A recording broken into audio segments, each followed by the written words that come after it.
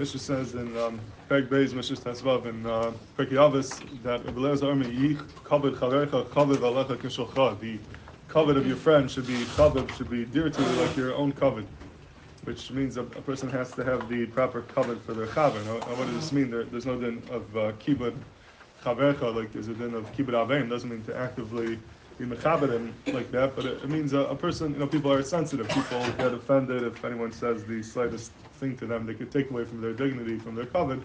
We're all very sensitive about our own feelings, and the point is, you should treat your friend the same way. Have the same sensitivity towards your chaver like you have towards yourself, and be extra careful not to do anything or say anything that could chalila take away from their kavod, that could make them be b'tzar.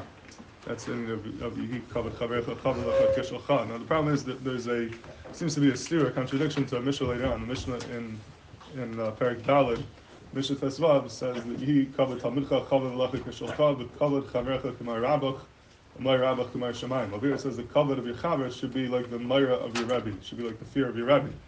So our Mishnah says the Kavod of your Chaver should be like your Kavod, Kavod Chaverecha Kavod Lecha Kishalcha. Over here it says it should be much greater. It should be K'may Rabach. It should be the kavod of your friend should equal the yira, the fear you have for your Rebbe. So it seems to be a stira how much kavod you're supposed to have for your chaver. Should it be like yourself, or should it be like your Rebbe? Also needs dir. Why is it? Why should you be mechabed your friend like your Rebbe?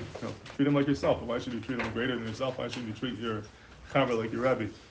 And it could be the pshat is Rabbi Yaakov Kamenetsky writes in his Sefer on Avos, trying to explain the concept of Talmid Rabbi Kiva. They were not Noi Kavod Zalazan, and they were punished so harshly. So how could it be these tzaddikim and Kedesh Aliyah were not Noi Kavod Zalazan? They didn't have the proper respect. So he explains that the Gemara says in Bamitzin, in the second paragraph, the Talmid Chacham Shebebavel were Oimdim Zeh B'fnei Zeh. Talmid Chachamim who were in yeshiva together, the minhag was used to stand up for each other, and Rishonim are masber because when you have a relationship with someone of learning, you end up learning something from that person. He tells you a good vart, he tells you something you didn't know, he tells you a chiddush, and therefore they were mechaber them like a rabbi. When you learn someone from something, you have to call loyman, even isachas. You have to treat him like your rabbi. You have to give him kavod, not just like a person, but even beyond that, like a rabbi.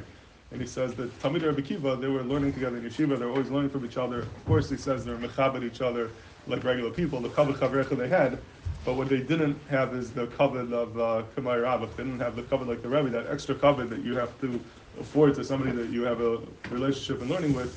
That they didn't do, and that's what it means. Lo nagu kavod zelazeh. It could be that that's the chiluk between these two mishnahs. The mishnah we just read over here is talking about someone who's a regular friend. A regular friend, you have to treat him with the same kavod that you treat yourself with. You have to, treat him like the kavod of Adam, the kavod of a chaver. The mishnah later on is talking about chaverim that you have a connection to in learning, whether it's a chavrusa or in a yeshiva, in a shul, whatever the matzav is. When you have a learning connection, when you learn from them, then you have to treat them like a rabbi because you end up learning from them, and it fits into the mishnah over there. Everything over there is talking about a kavod of a talmid, a kavod of a rabbi, a kavod of a chaver should be k'may rabach because a chaver who's a chaver learning deserves even a higher level of kavod. So that can be the chiluk between these two mishnayos. And today, when we have a relationship with people, Baruch Hashem, whoever it is, we always end up learning something from them. Whether it's Lahedya, Switzerland, they tell you a vart, or you learn from their hanhaga, how they act and what they do.